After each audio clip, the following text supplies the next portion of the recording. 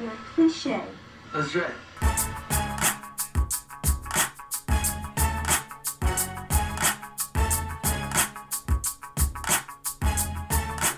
Name your cliche.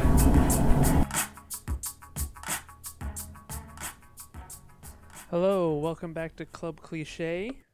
Today we're talking about Chained for Life, released in 2018, directed by Aaron Schlimberg.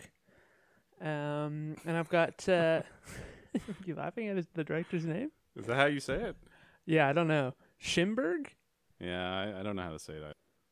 So the synopsis for this movie is a beautiful actress struggles to connect with her disfigured co-stars on a set of a movie. And I guess that's sort of the plot, but I would say not really. Yeah, no, it's like not that at all, actually. Yeah. But it is kind of hard to say exactly what the plot of this movie is because it's... Well, it's it's a lot about like beauty in film, disfigurement, as kind of like the antithesis of not being beautiful, and what that's like portrayed in film and stuff like that. Mm-hmm. But as far as the actual plot, I would say, they're making a sort of low budget horror movie. Yeah, there's like multiple plots going on. So that's like there's the main plot, which is, like they're filming some horror film, and the horror film has I don't really know what the proper terminology is for it, but people who are born with disfigurement or stuff like that, like what do you? Yeah, I read a interview with the director, and they never once say disabled once in this film or disfigured or anything like that. Yeah. That was a conscious choice. For sure. But yeah, in olden times, you would call them freaks. You would call them freaks. They're very classically cliched freaks. There's the bearded lady. There's the dwarfs, conjoined twins, the super tall guy, and the elephant man, who is our main character. Yeah, he has some. I mean, our main guy. He has some weird disease. I have it written down somewhere. But his name's Adam Pearson. Neurofibromatosis. Mm-hmm. Adam Pearson, yes. They're filming this B horror movie, and they're using, the director wants, for authenticity, he wants to use real people instead of makeup or CGI or something like that. Yeah. Yeah, like you said, it is... it's a lot more complicated than that. It's also a lot more confusing than that because there's the straightforward plot, but then there's so many dream sequences and there's so many scenes that we don't know if they're real or if they're part of a film or part of another film. Yeah, it's a bit meta in that sense. There's even a side plot. There's like an actual, like, during the filming of the fake movie, let's call it a fake movie, there's like a murder going on by a guy with a bunch of markings on his face. Yeah, which is sort of a cliche in itself where, if you see a guy in a movie who's scarred up or ugly, he's probably bad. He's probably evil. And it's funny because, like, at the beginning of the movie, the policeman comes like, I'm looking for someone who has like a bunch of markings on their face. And it's like, there's a room full of... Yeah, we're making a freak movie here. Yeah. So what did you think of this movie? I liked it a lot. When the movie ended, I felt like this movie talked about stuff that other movies never talk about. And it's also like subject matter that I kind of care about. Which would be? Well, not like disfigurement or anything, but just like the idea of like how beauty is portrayed in film a lot of the times. Mm-hmm. Like, growing up, like, I was fat and stuff, so that had a lot, like, that kind of like affected me in a way. Like, it changes how you perceive things, and it stays with you a lot of the times. And like, fat people in film are never, like, they're always portrayed a certain way. Yeah, like, usually the butt of the joke. All the time, literally 100% of the time, and they're never the hero. Mm-hmm. They never like get the girl, and man, there's actually so much. It's actually fucked up how Hollywood portrays fat people. Like you either have, I wish I know her name, but what's the name of the girl who's in like Bridesmaids? Melissa McCarthy. Yeah, you're either like a Melissa McCarthy character where you're like a sexual pervert. Yeah, like it's so crazy that someone would want to have sex with you. Yeah, You're like this it's like demon. wow, she's so overtly sexual. Why would she be overtly sexual? Yeah, That's kind of like the thing. Or or you have like Fat Amy in Pitch Perfect. Like yeah. that's her identity is that she's literally called Fat Amy. Yeah, I love there's a hilarious Between Two Ferns with Zach Galifianakis and Tina Fey, and she's saying, if a woman looked like you in a film, the gag would be the main character opens the door for a date and then he throws up. So yeah, that's usually what people have to deal with. And the director himself, he said something very similar to what you said. He grew up, he has a cleft lip, and it was pretty bad when he was born, and then his parents had surgery for it. But it's still like something that he says affects his everyday life, and he's always thinking about it when he first meets people, and he knows how that. And that plays a huge role in the film too. Mm-hmm. I don't know if you want to talk about that now or later. I would say for this film, I liked it a lot too, but for me it was one of those films where during the movie I'm very confused and almost put off at some points where I'm just like, what is going on? What's happening? But by the end of the film, I'm just so, not only does it bring up a lot of things that are interesting, but the direction and the pacing and the editing and just the shots and how everything is constructed really is not like a lot of other films, and it makes you think more, I would say. And it's not like the message is quite obvious, even though it is obvious in some ways. I think the message was quite obvious. It was almost like, okay, what else are you saying other than beauty? Right. I guess not obvious is the wrong word, but it's not simplistic. It's not just, this is good, this is bad, and this is how we solve it. It was kind of like, I kind of saw it as like there were a lot of examples that were all focused around the same subject of beauty, but it was like, think about it this way and then think about it this other way. Mm-hmm.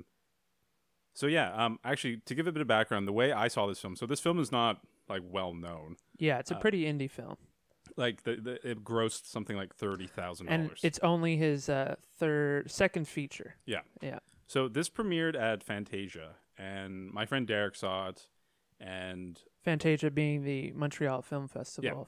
And they always do stuff like, Fantasia is basically like horror, sci-fi, and like Asian, like as the as the name Fantasia would suggest. My friend was like, oh, it was great. I asked him, I was like, how was it? He's like, it was great. You have to see it. Mm-hmm. So it was always on my mind. I was looking for this film for quite a while, like a good 6 months, and I just couldn't find it. I waited longer, couldn't find it. So I emailed the director. I found his email. I was like, hey, I can't find your movie.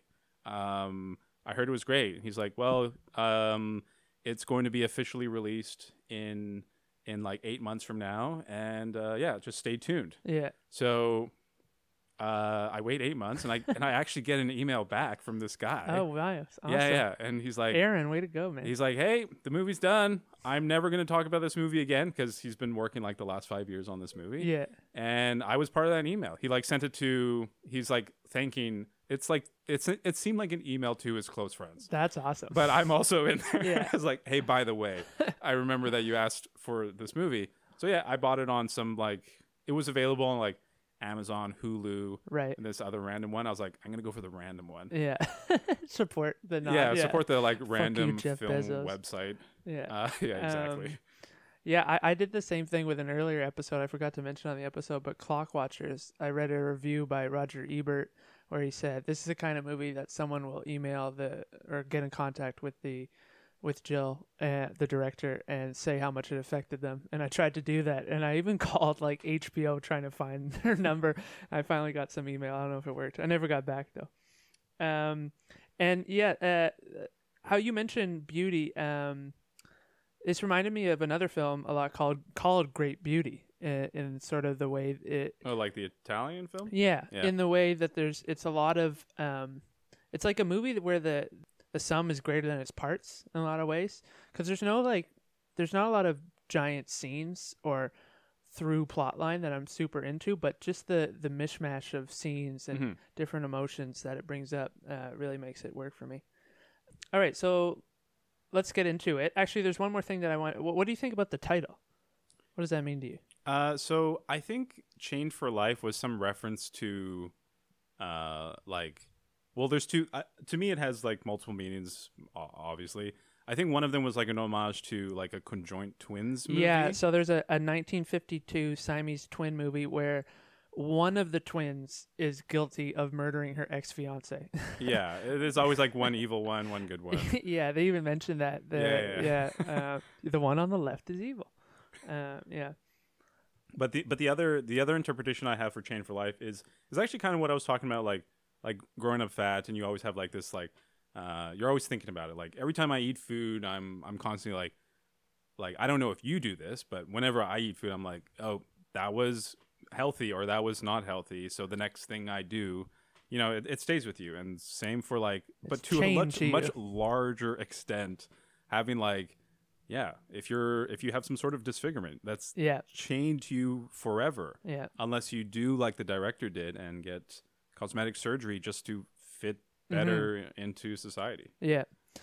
Okay, so let's get into it. It opens up with a quote from famous movie critic Pauline Kael, Kael, K-A-E-L. Yeah, Kael. Kael, yeah. And she says one of the best parts about movies is just seeing beautiful people do these things. Yeah. Which, I can't say it's wrong. But I think everyone likes to some people might not want to admit it, but yeah, people like looking at beautiful people. Yeah. Do you know a bit about Pauline Kael? She's kind of like a Roger Ebert. Yeah. I did but a woman. Whoa. She, I actually know of her due to something nothing to do with film. I first heard about her. She's attributed to this I can't believe Nixon won. I can't believe Nixon won the election because I don't know anyone who voted for him. Oh, right. So that's how I feel all the time about so many things. Yeah. It's like, who are Nickelback fans? Where are these people? Yeah, but there's exist. Millions out there. So it's kind of like that whole phrase. It's actually a misquote at the end of the day. But that whole phrase is like a conservative talking point. How the silent majority, the liberal elite are so in a bubble, and they have no idea about what the people are all about and stuff like that. The silent majority. That was Nixon. Yeah. So yeah, it opens up with a blonde woman, beautiful blonde woman, walking through the hospital, and she's blind, so she's sort of feeling herself way around, and she stumbles into a doctor surgically taking a face off. Mm-hmm. So it's a big reference to Eyes Without a Face. Eyes Without a Face or Under the Skin, which one of our main actors, we already mentioned him, who plays Rosenthal, Adam Pearson, was in. But yeah, Eyes Without a Face, great movie, but again, it's one of those movies where the worst thing ever is being disfigured. Yeah. I think I saw that with you actually. Yeah. At Mark's house. Yeah, maybe. Yeah. Yeah. Great movie. Great 1960 horror movie. So then they say cut and we find out it's a movie. At first I didn't like this because movies about making movies always seems a bit masturbatory to me. I was actually thinking that you might like it because you do work on movie sets. Yeah. So I was thinking maybe maybe Leo's yeah, that totally happens all the time.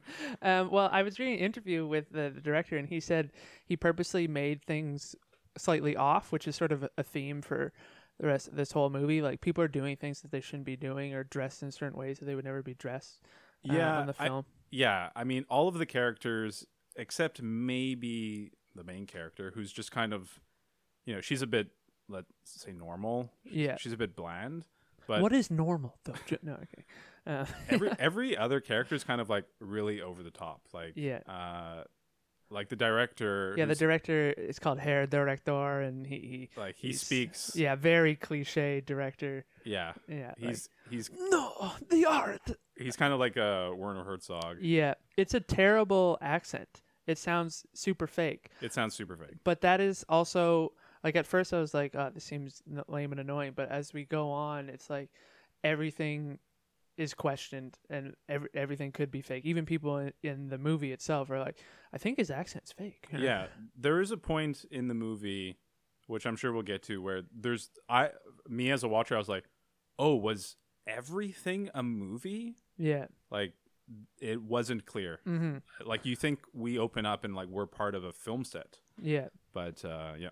And one thing that I liked is a lot of the time, if you're hearing what we're saying now, where like, is everything a dream? Usually you think it would be much more kind of silly and trippy, but it's not quite like that. I don't know, how would you describe the feel of this movie? It's almost like an essay. It's got this slow pace, which I really enjoyed. Yeah, it's dreamlike, and there's even like circular, like you go forward and then you find out you're back at like at the beginning. Yeah, there's like a switch. Yeah. Yeah, and then they kind of like flip it on its head, where it's like people start changing roles. Mm-hmm. Like the people who are disfigured stop being disfigured, and the people who are not.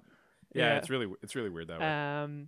But yeah, so then they cut, and then we have, it turns out, this movie, and then we get what Julian was talking about, the sort of chaos of a film set, and it's very sort of like Altman-esque, with a lot of talking and a lot of random conversations that you only pick up halfway through. Yeah. And I find like those little snippets actually are what gives the movie a lot of charm, because it's a very funny movie. Yeah, that's something we haven't mentioned. It is super funny, and yeah, there's a lot of little jokes. The director mentioned, he said there's 2 jokes that he thinks are some of the funniest jokes in the movie, but no one has ever laughed at them. So I wonder if we picked it up. Yeah, I don't know, maybe we're the first 2. It's very like in Scott Pilgrim, where like the director who's playing a character in the movie is like, yeah, the movie's better than the book, or something like that. Yeah. Yeah, I love those parts.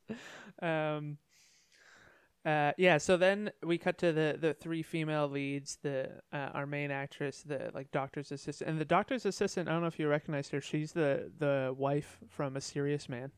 Oh yeah. Oh yeah, that's true. Yeah. And they're talking about she's in our main character is in the makeup chair getting her makeup done, and she's complaining about her mustache hairs or something like that. Mm-hmm. And they all start talking about female body hair removal and how maybe mustache is getting back, and laser hair removal and all that stuff. Mm-hmm. Which is like super normal things. Yeah, just normal conversation. They're talking about how like fashion comes in waves, and but it's just this is the first sort of instance where it's like, when I first watched that scene, I didn't think much of it, but then later it's like, oh, so it's just, that's how casual appearance is and how it dominates everything. You don't even notice it half the time. Mm-hmm. And then a reporter shows up on set and has an interview with our main actress, and the actress gives a bunch of terrible cliche like probably would get canceled nowadays on Twitter for some of the things she says. Like, yeah, there's a lot of bold choices. My character's blind, but I feel like in some ways being blind is a metaphor. We're all blind, like stuff like that.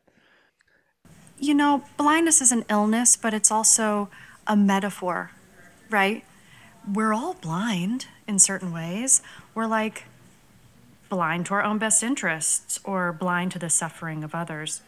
And I think that blind people, they feel shut, they feel excluded from, yeah? And I certainly relate to that. I'm sure you do too. Sure. And then we meet the male lead, Max, Stephen Plunkett. Who's the biggest douchebag of all time. he's maybe the villain in this movie. It's actually weird because during the title credits, they say like, this person playing this person playing this. and then one of them is this person playing the asshole. Yeah. But that's not even that guy. He's not there's another asshole. Yeah, I couldn't figure out who that was. Yeah, so we first see him, being a pretentious asshole. He's quoting Macbeth, tomorrow, tomorrow, tomorrow, and Yeah. the guy beside him doesn't know what the hell he's talking about. You're supposed to accentuate the "and," by the way. Tomorrow and tomorrow Oh. and well, that's how Captain. Is that how Max does it? No, that's how Jean-Luc Picard does it. Okay. Because he. There's an episode where Jean-Luc Picard does it? Well, no, not Patrick Stewart. Patrick Stewart. Okay. All right. And yeah, then we learn this is another cliche that I don't know if I like this, but there's just you hear about a murderer on the TV, like as the actors ignore it. And yeah, he's got scars on his face. Well, they acknowledge it. Like the camera zooms in on the TV. Yeah, it's but I not mean like the characters don't. yeah, the characters Yeah, they don't. never. Yeah. But then again, it's not.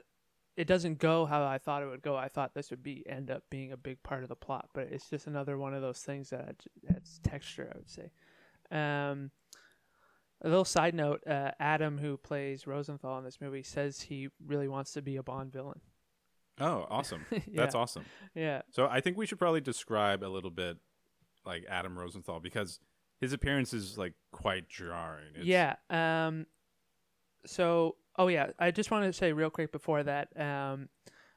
We meet the director. He's got this fake Werner Herzog accent, and he's actually a famous child actor. He was in Hook as a little boy. Which boy? He plays Jackie Banning. Yeah. And he hasn't acted in like 30 years or something, and he's like somehow connected to Aaron, like mutual friends or something, and he convinced him to come out for this. So he was in Dick Tracy as well. Yeah, he was like big stuff, but then he gave it up, and now he's a lawyer. Okay. Yeah, apparently in between like production, he'd be driving out to Cleveland for like a lawyer convention or something. And they're like, why do you look all fucked up? So Hook, I was actually thinking about maybe bringing that up because I was trying to think about movies where fat people like basically come out on top, and Hook actually is one of them because when Robin Williams passes on the torch, the next leader, because what's his name dies. Yeah, the chunky kid becomes... Yeah, hell yeah, let's go. Yeah, isn't that amazing? Yeah, and they also mention Hook really quickly. They talk about, disfigurements, Hook, Captain Hook, they're always a villain. Mm-hmm. So yeah. But right before we can talk about Adam Pearson, I just want a little quick scene where our main character, I forget her Mabel, she's the lead actress. She's in the bathroom, and she accidentally walks in on some guy giving himself like a shot, like a diabetic shot, maybe. I wasn't quite sure. I think it was supposed to be like, is this heroin? But then you kind of notice it's diabetes or something like that. Yeah, and I like that little scene because it also points out just we all have our own little things that we need to survive in this world. Yeah. But it's like treated as an embarrassment. Like the guy's like, "Oh, I'm sorry. Oh, I didn't." Yeah. Yeah. And then the I don't know, I'm just gonna call them freaks. I don't know what the I think we should establish a term. Yeah, what's now. the term? I mean, yeah, there were freak shows. Those were established things. And in this film, like the film within the film, that's who they are. It's like a classic, like the 1932 Freaks movie.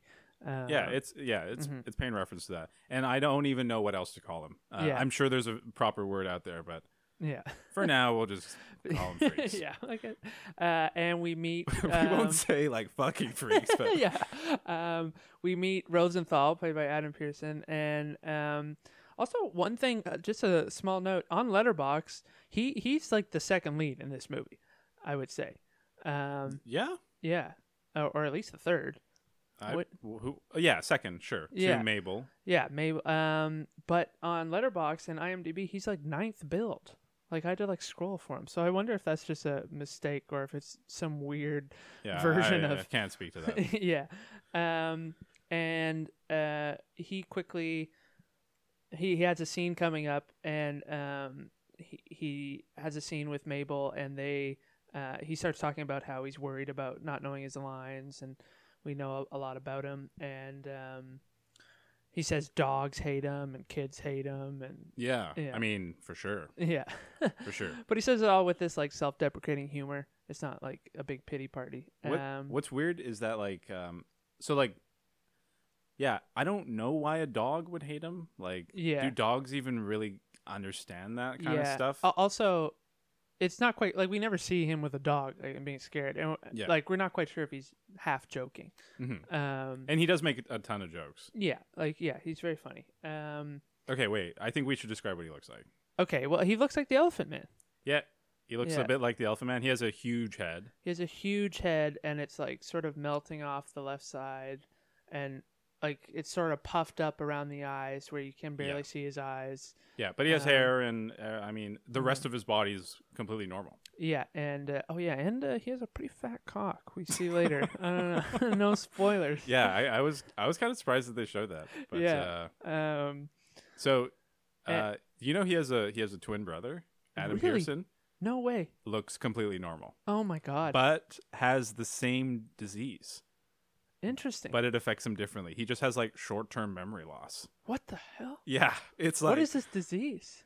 I mean, I read it before, neuro Yeah. something fibrosis or Short-term memory loss. yeah. I didn't really look much into it, but apparently they have like some reality TV show about like where they talk about what that's like and stuff like that. Wow. But Yeah, Adam Pearson has a lot of shows on the BBC about surrounding sort of mhm. disability and disfigurement.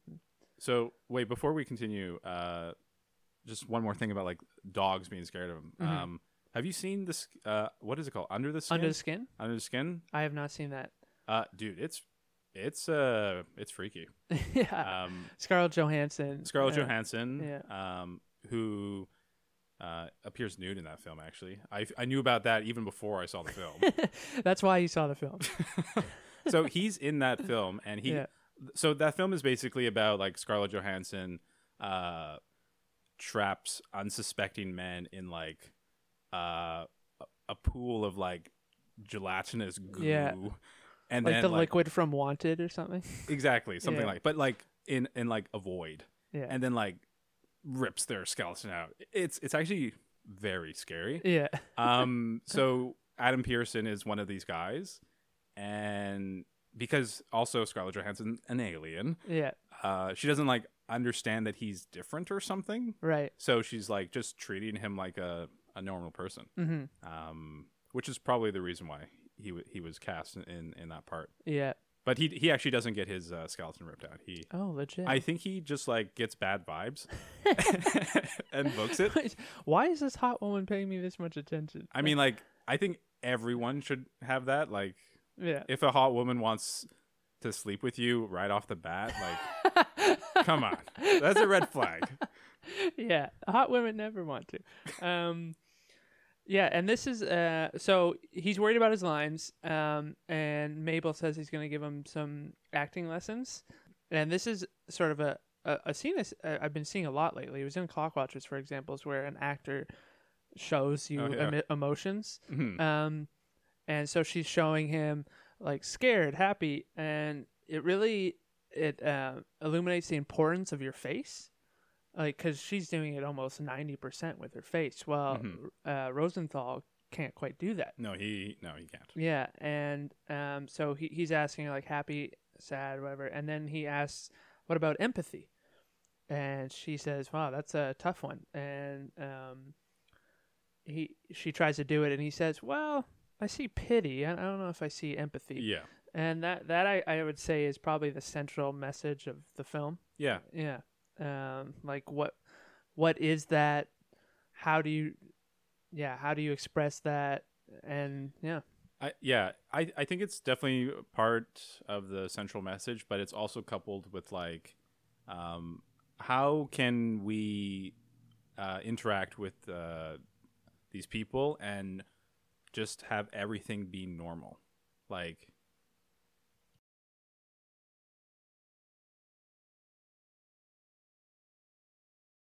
I mean, yeah, just normally. Yeah. Just normally.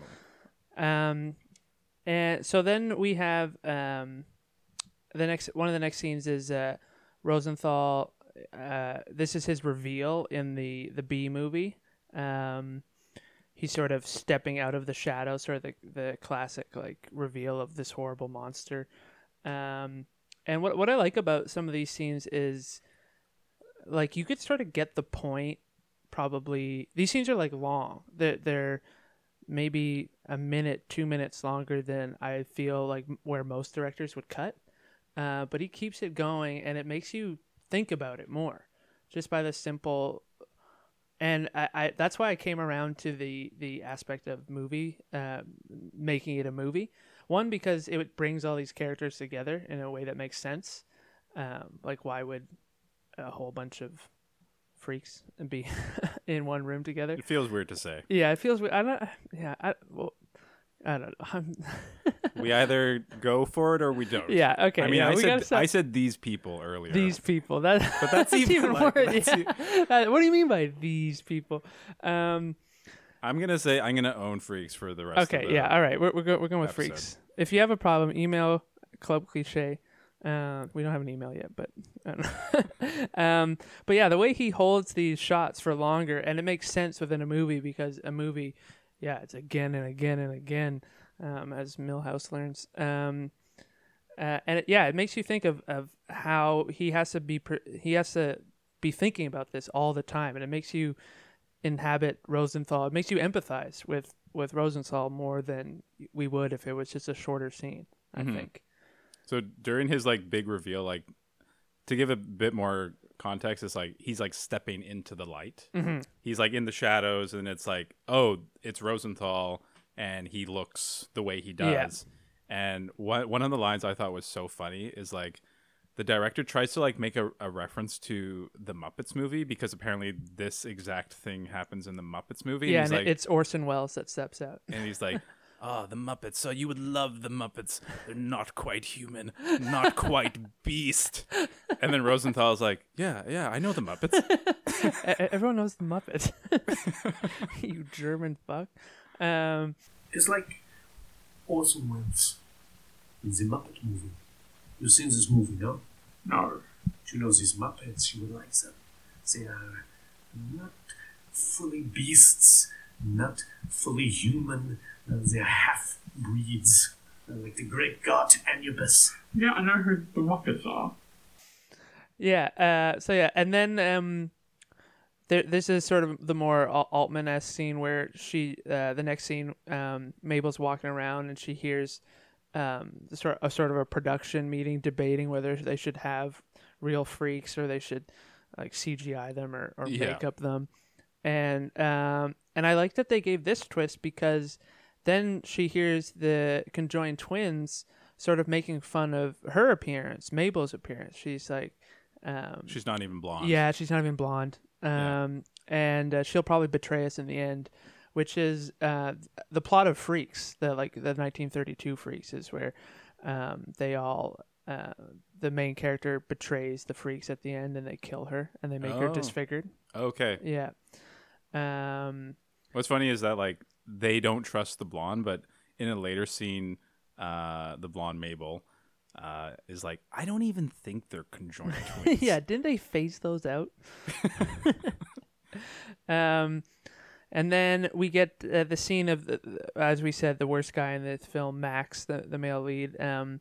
And he does such a good job of the film douchebag. But also this where, like, I would say you see this a lot in Uber drivers or something, where someone is being overly friendly to the Uber driver to the Uber driver. Yeah, yes. Yeah, yes. But in an uncomfortable way where it's like you don't really respect me. You're just like, I'm this sort of weird thing that you can play with and be like, oh wow, you're from here, and you're from there. 100%. I totally get what you're saying because the scene is he's talking to Rosenthal and Rosenthal has a camera and he's like, oh, I see you're a photographer. That is awesome. Like, Yeah, like really just patronizing. yeah, it's like, so you're an artist on and off the field. Yeah. That's really amazing. Like, Yeah. and it's, I can tell you're shy, right? I can tell you're shy. but you shouldn't be shy, and all these things. And Rosenthal, for like almost the entire movie, is like he's the most normal person on Yeah. the set. He's just like, yeah, it's just kind of a hobby, Yeah. and all these things. And then, yeah, eventually the douchebag, he's like, "Can I get a picture with you?" And then Yeah. we're like, okay, so this is the freak show part. Yeah, this is the real motivation for coming over to talk with him, and he gets Yeah, a few photos, and yeah, he says some horrible lines. He's like, "I don't even like when people look at me. I know how you feel." In another life, I think I was an Arab woman. yeah. What I could, yeah, that line was. It was almost too much. Yeah. It was like, Like, yeah, he's so worldly and he understands things. Yeah. I actually stole something from that scene. oh yeah, I have a picture on Instagram. The pose that Rosenthal does, where he kind of like does that, but he also does, the horns, the devil horns. but it's more like he's like riding a motorcycle. The double horns out, really stretched far out. It's a sick pose. Is a really sick pose. Yeah, and it's pretty funny because he'd take a photo and Rosenthal just does it, and then Max is like, "Wait, That's great. let me do it again," and yeah, he gets in on it as well. So yeah, they're filming this in a hospital. We sort of forgot to mention that, but it's still operational. We learn in the next scene. There's like another. Yeah, they wing. do like cosmetic surgeries in this hospital. And they're like, "Can you keep your people out of here? They're scaring the children." And this is a scene that we were talking about earlier, where Mabel's saying like, "I don't even know if they're real," and almost everyone gets under the microscope. Like, this is where we're like, I heard the director's not even German. That half man, half woman, she's obviously faking it. Yeah. And all this. Haven't stuff. they phased out conjoined twins? Yeah. That's kind of, I thought maybe true. Yeah, maybe a little bit true. Are they real conjoined twins? I don't think they are, because In real life, no, they're not. Yeah, No. because they've seen in another scene that Yeah. they're separate. And then there's like a little mini cast party, but the freaks aren't invited. They say, So the freaks stay at the hospital, yeah, of course. and we get this very crazy zoom in on as Mabel and the rest of the normal people are leaving to go to the party. She looks back and it zooms in this weird way onto what's going to be her stand-in for when she gets covered in acid. Yeah, and it's freaky. Yeah, it's Yeah, freaky. it's like, oh shit. yeah, And she's just like staring at her. yeah. That would be incredibly alarming. Yeah.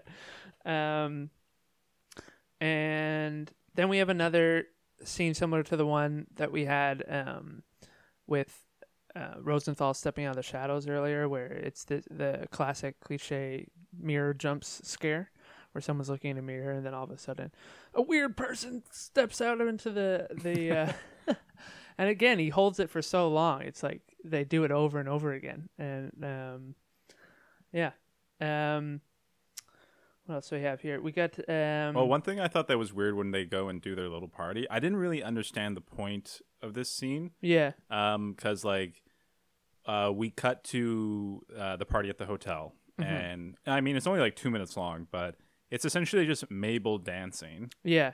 It's like a very small crew. Yeah, she's kind of dancing like kind of Elaine Benesy. And then she like kind of ropes in one of the camera guys, and then that's kind of it. Like, Yeah. I didn't really get it. Yeah, I didn't quite get it either. I feel like because later, as we said, the time shift, like we kind of go back in time a bit, and so I think, and we see what the freaks do while they're at the party. Yeah, So, they're like making their own films. Yeah, so I think maybe it was just that to have a scene of why they're split up. Mm-hmm. I don't know. True. Yeah. So then we get a few more. They come in the next day and the camera's broken. So they watch dailies, and it's funny later we learn why the camera's broken, because the freaks were playing around with it all night. And they're watching dailies. This was another scene I didn't quite understand, where maybe it was because Mabel but they're watching these dailies, and the movie that they're making, it's all about how it's very similar to the plot of Freaks, where So dailies is recaps of what they've already filmed, right? dailies is Some business terminology. some lingo term for you there at home. It's stuff they've already shot. And I guess Mabel is maybe feeling bad for Rosenthal there because he's like the main freak in this B movie. He's like, yeah, I think that's kind of when Mabel maybe starts like empathizing a lot with Rosenthal because, I mean, we actually skipped over a scene when they're in the garden. There's not too much that happens. It's just like more conversation, but it was definitely a scene where like Mabel starts connecting with Rosenthal. I think I'm getting the chronology and right. they dance and they take a photo. Yeah, they dance and they take a photo, and also there's like Rosenthal's dancing with another woman. Oh yeah, a beautiful Asian woman. Yeah, and there's a confusion if so Mabel's like, who is that? Yeah. Of course it can't be, his partner because she's beautiful and he's not. Yeah. And actually the response is, I think that's his wife. Yeah. And she's like, what? Yeah. It's so alarming. Yeah. So she confronts Rosenthal and she's like, who's that person you were dancing with? Yeah. And he kind of makes a joke. But yeah, it's not his wife overall. Yeah. But anyway, just wanted to. Yeah, that's true. We forgot to mention that because that comes up later in a weird way. And so then we see a lot of sort of scenes from the B movie, like a lot of quick cliches here. The doctor being like, "We will end irregularity," and the tall guy, sort of like the chief in One Flew Over the Cuckoo's Nest, who can't speak. He's like huge, and in the movie, the doctor fixes Mabel's blindness, but then the freaks revolt and Rosenthal pulls a gun. This is almost exactly how the ending of Freaks is. And they throw acid in Mabel's face, and so she becomes disfigured. And the director talks about that when he saw that growing up, because he was a bit disfigured, and he still is. Like, he got surgery, but he still has like a pretty bad clip flip. And how like, oh, so that's the punishment? Like, you have to be like us, and how that would affect him. And yeah, this is where we go back. We go back to that weird zoom in, and we see what the freaks did when they were out partying, and this is where I was like, I really like this movie. Yeah, it was actually me too. Yeah.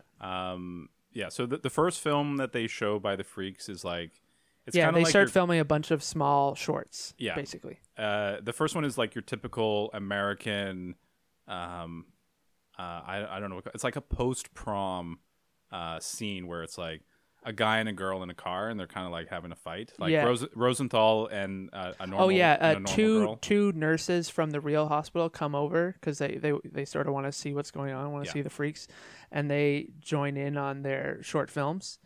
And yeah, it's like a couple having a couple fight in a car. Yeah, except honestly, Rosenthal's like kind of arguments are like a little incel-y. Like, he's a bit of a dick. Yeah, I think the purpose of this scene is like we're supposed to almost imagine as if Rosenthal doesn't look like that. Like, it's supposed to be a typical like, you love me. Like, okay, so the dialogue that they're saying is essentially like, you're in love with me, but you're not attracted to me. Mm-hmm. So I'm going to kill myself. Like, he's exaggerating, but he's like, I can't live with this. Like, I love you, you love me, but you can't be with me because you're not attractive. And the woman is like, yeah, that's how it is. And also, I want to go home and watch TV where there's like handsome men on it. Yeah. And he's like, you're useless. Like, yeah, you just like TV. Yeah. Pearson, I thought, is great as Rosenthal. I actually love him. Yeah, he like the stuff that he can do. Yeah, just fantastic. Especially with having the like we see in one of the first scenes with him is he doesn't have the same sort of tools that a lot of actors have. He can't move his face. Yeah. But yeah, when she says that kind of devastating line in that thing where it's like, I love you, but I'm not attracted to you. It's like, yeah, we can feel it. We can, yeah. Yeah.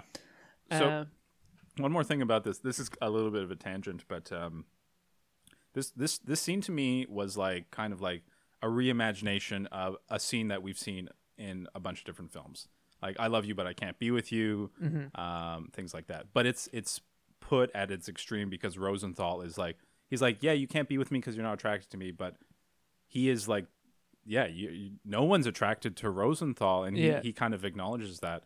So it's kind of like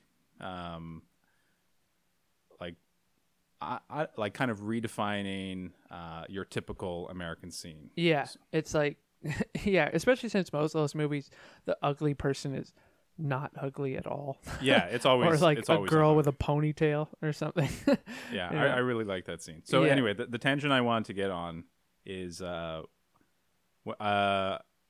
went to L.A. For some wedding and I met up with Evan Brown. Friend of the pod, Evan Brown. And we went to this exhibition at like the Broad Museum, and it was by Kerry James Marshall, who is a black artist, and he's one of my favorite artists actually. And he just does a lot of paintings with like black people, but put in the typical like art setting. So it'd be like a reimagining of Girl with a Pearl Earring, except it's a black person. That's one example. There were many more that were like, oh, this is like your typical scene, Yeah. but so completely reimagined. Right. Which I think the scene in Chained for Life was Yeah. trying to do. Yeah, that's good. Yeah, and then they're also so they're filming shorts, but they're also just hanging out, and it's nice to see because throughout the movie they've been, they always have to be dealing with normal people who are treating them weird, and so we don't really see their personalities a lot. So it's nice also just to see them all hanging out, and this is probably one of the funniest jokes for me in this, where it's a dwarf and the huge giant guy, and they're just sitting on a bed talking. You don't know what they're talking about, and the tall guy's like, cars, airplanes, showers, and he's like, what about you? And the short guy's like, well, countertops. Yeah, that's good. Yeah, I thought that was hilarious. The big giant guy actually throughout the film is always quoting a poem. Yeah. Did you pick up on that? Yeah. In the movie, and then outside of the movie, or like in the B movie, maybe it's just like practicing his lines. But again, it's like everything blends together eventually. So yeah. So that poem is Ode to a Grecian Urn. Nice. Do you know that one? No, I don't. How's it go? John Keats. I can't remember the lines, but I did read it once studying for Quiz Bowl. It's essentially like the way to get to truth is through beauty. Like the only thing that we can understand truly is through beauty. I mean, yeah, I'm sure someone with a lit background can explain that a little bit better, but yeah, I could definitely see how it ties into this film. Yeah. Yeah, and then they're all at a campfire, and this is probably my favorite of the shorts. Maybe because this one, like the first one, seemed obviously was a short, but this one it does the trick again where you think they're just talking, but then someone eventually yells cut, and they're talking about the nurses are talking about their job at the hospital, and they're saying how people get breast implants and how it's completely cosmetic, but sometimes people die. But they risk their life to be beautiful. Essentially. Yeah, and the nurses are saying, well, in this world, if a woman wants to feel confident, then what's wrong with that? And I like that about this movie, where, like I said earlier, I sort of misspoke when I said obvious, but it's not like a black and white answer all the time. Like, just like that scene that we said in the car, it's like, obviously Rosenthal is hard to find attractive for some people. So yeah, and they talk about how one of them says, like, my parents gave me surgery to be kind of more acceptable in life, but I didn't choose that. I didn't pick that. I didn't consent to it. Yeah, I didn't consent to it. My parents just did that before I was even old enough to know what's going on. Saying, like, they were just trying to help. Yeah, they were trying to help you fit in. Yeah. I think it always goes back to the questions like, why can't they just fit in? Like, why do we have these standards of beauty? Why is this person like, why is this scene that we just saw with Rosenthal unimaginable? Like, it's completely unimaginable. And we also learned that Rosenthal wants to be a waiter, And earlier in the movie, Mabel says the same thing to Max. She said, when I was young, I wanted to be a waiter. And it's kind of like, that's kind of a weird, lame dream. Yeah. But then it makes way more sense for Rosenthal. And it's heartbreaking because He can't be a waiter. he couldn't be a waiter. Yeah, which is crazy. Yeah, like Max says, when Mabel says it to him, Max is like, well, that's a very attainable dream. Yeah. It's like, yeah, why don't you just go do that? Yeah, but when Rosenthal says it really, it makes you empathize because it's something that you've never thought about in your life, where it's like, oh my God, Yeah, like he can't do that. you can't just walk up on people because That actually reminded me, do you know that Calvin and Hobbes comic where it's like, hey, Hobbes, if you could have like anything in the world, what would it be? And Hobbes is like a peanut butter sandwich. And Calvin's like so pissed. He's like, talk about a lack of imagination. What about I would rocket ask boots? for $1 trillion billion. And he's like, he storms off angry. Yeah. And of course, the last panel is like Hobbes being like, I got my wish. And Yeah, like, he's eating a sandwich. Pretty sick. Yeah, and then we cut to they're filming the scene that we already saw earlier where someone throws acid in Mabel's face. But this time it's someone switched the vials. Yeah, Max turns to the camera and he's like, oh my God, real acid. Yeah, so someone on set switched the vials and the whole crew is horrified. And this scene is like, I would not say scene, but this segment is like maybe 10 minutes or so. Yeah, it's long. You're not sure if this is real or another one of their stories that they made up. Yeah, so Mabel, she's not on set anymore. She is horribly disfigured by this real acid. She goes to the doctor. You know, she has regular checkups, and I thought this was a funny scene too with the student doctor. Yeah. Like, it's like, and she has increased her drinking to 5 glasses of wine a week. So we might think that she has some dependency issues. Yeah. And it's like Mabel's like is just like sitting there like because. And again, it points out how like in the just another factor of being disfigured, how in the medical profession, people probably judge you as well for like, you know, it's like, why don't you? Yeah. And there's a great scene of her. She's disfigured at the bar, at some random bar, and some guy comes up to her, is like sort of hitting on her. That's probably the asshole, actually. Oh yeah, that's probably the probably asshole. Good call. Yeah. And she is not about it. She's like, she thinks that he's just there to make fun of her, which we don't know if he is. Yeah, we don't, because he's approaching her as if she were not, you know, covered in scars. Yeah. But yeah, that would just be another thing that would affect you. You'd be like paranoid, like the classic, like, is this girl like in school being nice to me just to laugh at me or something like that? Like the worst thing. The complete opposite of what you were expecting. Yeah. And so, but then we cut back, and this is another one of this is sort of someone at the campfire's idea for a movie that we like, the stunt double of, wait, so to wrap up that part though, it ends with she goes to the diner and, I forgot about that. Yeah. So she goes to the diner and she's like really bummed, and she's Rosenthal is there, and he's just a normal guy. No, he's a waiter. He's a wait. Oh yes, he's a waiter. So he achieved his dream, and he's just like, you can fit in. Like all you have to do is like they all the freaks surgery. are in the scene, and they're all normal looking now. Yeah, like the conjoint twins are like 2 individual cooks. Yeah, Rosenthal's a completely different actor. And I thought the lip syncing was pretty good. Like he kind of talked in the same chipper way that Rosenthal does, which by the way Rosenthal's got this English funny way of he's very oh yeah, okay. It's good. Yeah, almost like Mickey Mouse. And then we get to the sex scene, which is Rosenthal and Mabel. And again, we're not quite sure what's going on because so prior to the sex scene is Mabel waking up. So all of this is like, we don't know if what was happening was in her dream or if it was a vignette by the freaks. She just wakes up and we're moving on to the next scene in the real movie, which is the sex scene. But we also don't even know that because in the movie, everyone has a dumb German accent, but she doesn't have an accent in this scene.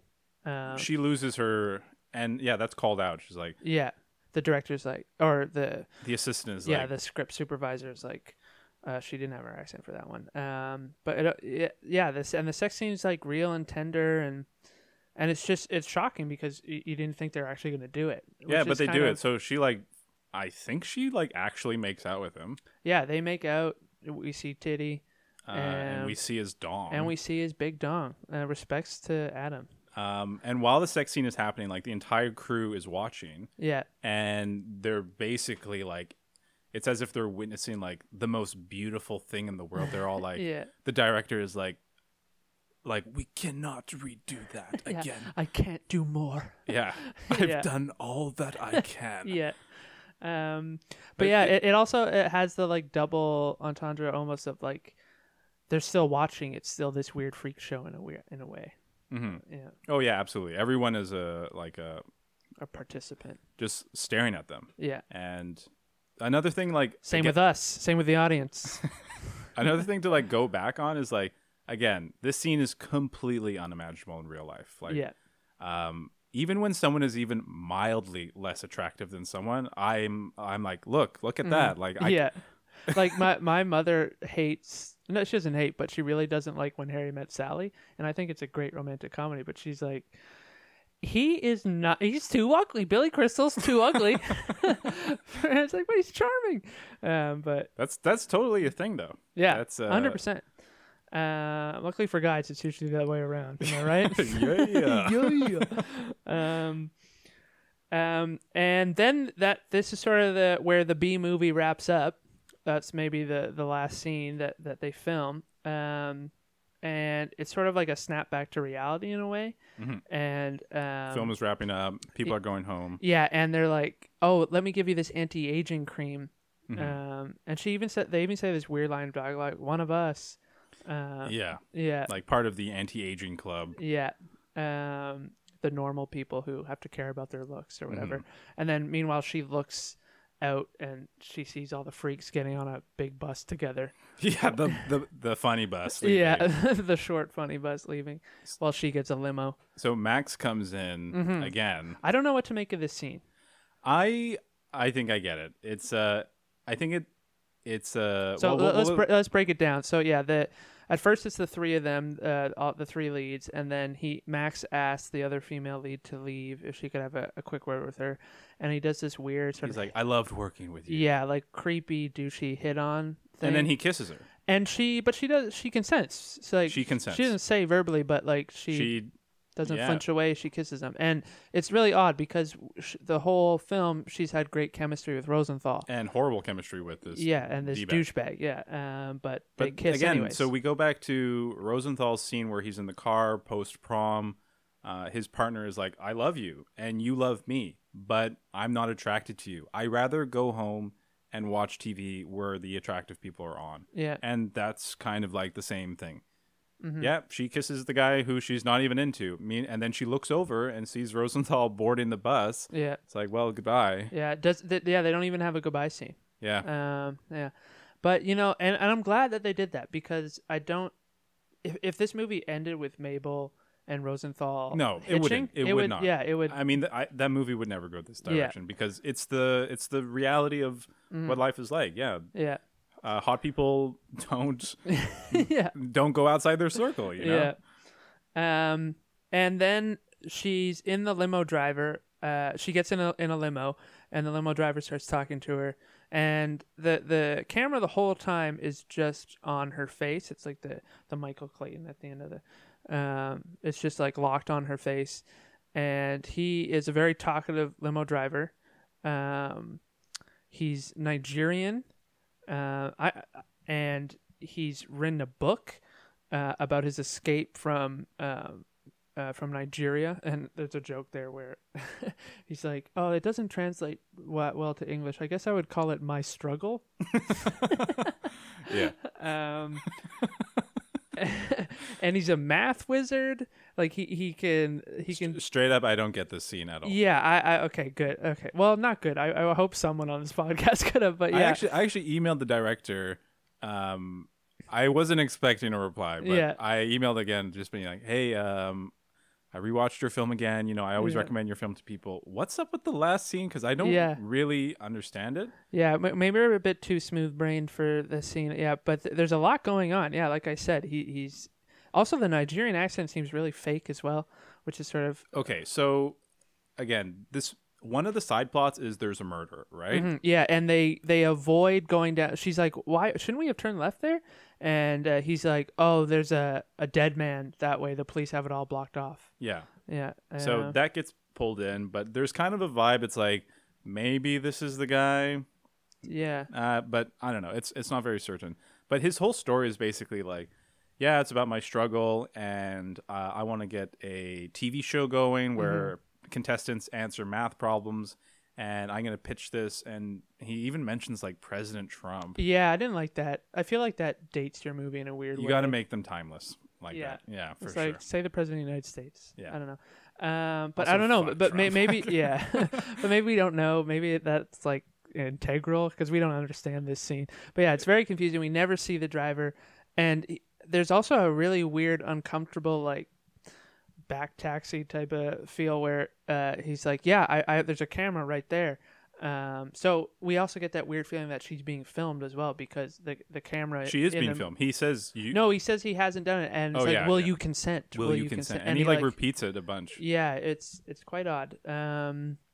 And then the movie's over, and an amazing needle drop, Irma Thomas song. I don't know if you remember. Oh, I love that, dude. It's So good. It's part of my playlist. Like, it's actually so good. It's a banger, Yeah. and it just like it makes it makes this movie even better at the end. yeah. yeah. Just like I need. yeah, Irma Thomas, great. Yeah, maybe one of the reasons he didn't respond to your email. He in the interview that I read, he was describing some of the questions that he would get, and one of them was, "Why did you make these films? Why did you even make this film? Why would we want to see these people? Shouldn't they be locked up?" And he was like, and the whole audience just nodded along. Locked up. Yeah, Oh and my he, Lord. he wouldn't even name the country, but he was like a Western civilized country. But this is the the question that he got. Jesus Christ. Yeah. Any more notes for Chain for Life? No, I think we went through the whole thing. Yeah, I think the last thing I want to mention was Irma Thomas, but you did that for me. Yeah, so good. Irma Thomas, Coming From Behind, great song. And now we also like to ask guests, do you have any favorite or most hated movie cliches? Yeah, I have one. We've Okay. actually talked about this before. Okay. Off the pod. And this is a very broad one, but Right. I consider it cliche. And you did give me some pushback on this, so I'm interested to bring it up again. Okay. I absolutely hate it when movies are like going forward, like everything's going great. Mm-hmm. In 40 minutes in, and then like, of course, something bad happens. But I mean, like, Yeah, you're right. This is in a ton of movies, and this is the but problem. that's not even just in a ton of movies. That's like what they teach you story structure is. Well, that's a problem in my opinion because it's predictable. It's like yeah, everything's great. It's basically the rise and fall of whatever Caesar. You know, yeah. it's But I mean, story has conflict. But again, like you said, why it's a problem. Chain for Life, not really like that. There's no big problem. There's no rise and fall. It's just sort of exactly. So Yeah. the movie just keeps going forward, or it turns left, or it turns right, but it's always moving forward. Because my biggest problem is not only am I expecting it, yeah, but I know that it will. I know whatever dumb problem, whatever spoke in the wheel happens, it will be resolved. right. The two friends will get back together. Yeah. Like the fight that they had is meaningless. Yeah. And it happens. Well, sometimes no. Sometimes they don't. Yeah. Name me one film. Okay, I'll put and that- they But never I mean- hung out again. Okay, that's hard for me to say I hate that because that's like more than half. I'm gonna say that's 90% of all stories have No, have it's a not- conflict no. and then it's resolved at I'm the not end. talking about conflict. I'm talking about we're going forward and then it's a direct rewind. And then you continue on again. So like I think when I brought this up to you, we were talking about Magic Mike. I've never seen Magic Mike, so I know, but follow up on that. I just saw it and I was like, man, I hate it when this thing happens. And Yeah. it's basically like, yeah, they're making money, and then all of a sudden, they're not making money. Yeah. You know. Yeah, it's very obvious. Drug movies, it's like they always get a bit too greedy, and then someone fucks it up. But I mean, a lot of the time those movies are true stories, and that just fucking happens. I guess so. If it's a true Yeah. story, then I can't really complain. Yeah. But I think it's a really, it's just bad writing. Like Yeah. Sometimes not though, bad writing. Sorry, lazy writing. Yeah. Sometimes though, I like when, for example, in noirs, like I almost know how a noir is going to go because there's just so many formulaic beats that a lot of noirs have to hit. Yep. And so it's like, how can you still make moves within that structure? But I I think- get what you're saying. I think there are some genres, like I think noir is a great example, where structure to the genre is not more important, but very important. Like, Yeah. in order to be a film noir, you need that sort of. You need certain key elements. Exactly. You need a hard-boiled cop who hits women. Yeah. You need man, whatever. Yeah. But that's definitely one of Yeah. definitely one of my big ones. Okay, so I'll give one. I hate/love when it's a sports movie usually, and there's like 10 seconds on the clock, but there's like 20 minutes of screen time or somehow where it's like, how is it still counting down? Like you've made so many moves. But yeah. So I think one cliche, just like talking about clocks, I think one cliche that's actually kind of like changed over like time is, let's say there's like a bomb going off. I think typically it's like the bomb stops at 2 seconds or 1 second. yeah. But kind of lately, it's kind of stopping at all kinds of seconds. Like, I saw one We're at movie like the 17. bomb stopped like with hours to go. I was like, that's kind of cool. You want to get lunch? Like, we got some time now. And come back to it. Yeah. So the reason I picked this movie, Chained for Life, is because actually my number one cliche was just essentially stuff, not just fat people or ugly. Lack of ugly people in film was huge for me. Every film, everyone is like a complete babe. Yeah. With the exception of like Mike Lee films, which is awesome. Like, have you seen Mr. They're Turner? British, so. Have you seen Mr. Turner? You've seen The British Office? Yeah, some of the people in that movie are like real gross. Yeah. It's a period piece, I get it, Yeah. but it's like, other period pieces are like, oh yeah, it's Anna Taylor-Joy and she looks amazing. And the boobs are like in the corset are like boing. So it was kind of like this whole, my least favorite cliche was not just like fat people and ugly people, but it was also just like basically non-white people as well, like non-attractive white people. Like I can barely name popular movies that aren't like what's the term for, like, teen movies. Yeah. There's a lot of like woke teen movies coming out Yeah. where it's like leads of all colors. But Euphoria. yeah, but all those movies like kind of suck. Yeah. There's no like big movies, big good movies where it's like an Asian guy Yeah. and another Asian person or Yeah, or it's a black usually person. it's usually like commercials too. It's always a mixed race couple. And it's like, why can't it just be two black people? Like, what's wrong with that? Yeah. So all those kind of like all those kind of things. And if it definitely really is bother two me. black people, the movie has to be about how they're black. You're right. Exactly. Yeah. So Riz Ahmed, there's this thing called the Riz Ahmed test where it's kind of like the what's it called? The Bechdel test. That's Yeah. about like women talking to each other. The Riz Ahmed test is, if there are Muslim people in a movie, they're talking about one of 5 things, and it's either being Muslim, terrorist attack, Yeah. and like other stuff related to stereotypical. Yeah. So it's like, does your movie have Muslim people and not talk about these things? Yeah. Yeah, that's good. Riz Ahmed up for Best Actor. For Yeah, not I hope he talking about wins. terrorists. Yeah, I thought he was great. Maybe we'll do that on the pod. All Yeah, right. I think you should. Yeah. Wait, hold on. What's that show with Aziz Ansari, Master of None? Yeah. Another thing that he says that I really like is they're like, yeah, one Indian guy, yeah, we can do that. Yeah. 2 Indian guys, never. Yeah, and That's like incredibly true. yeah, in Silicon Valley too.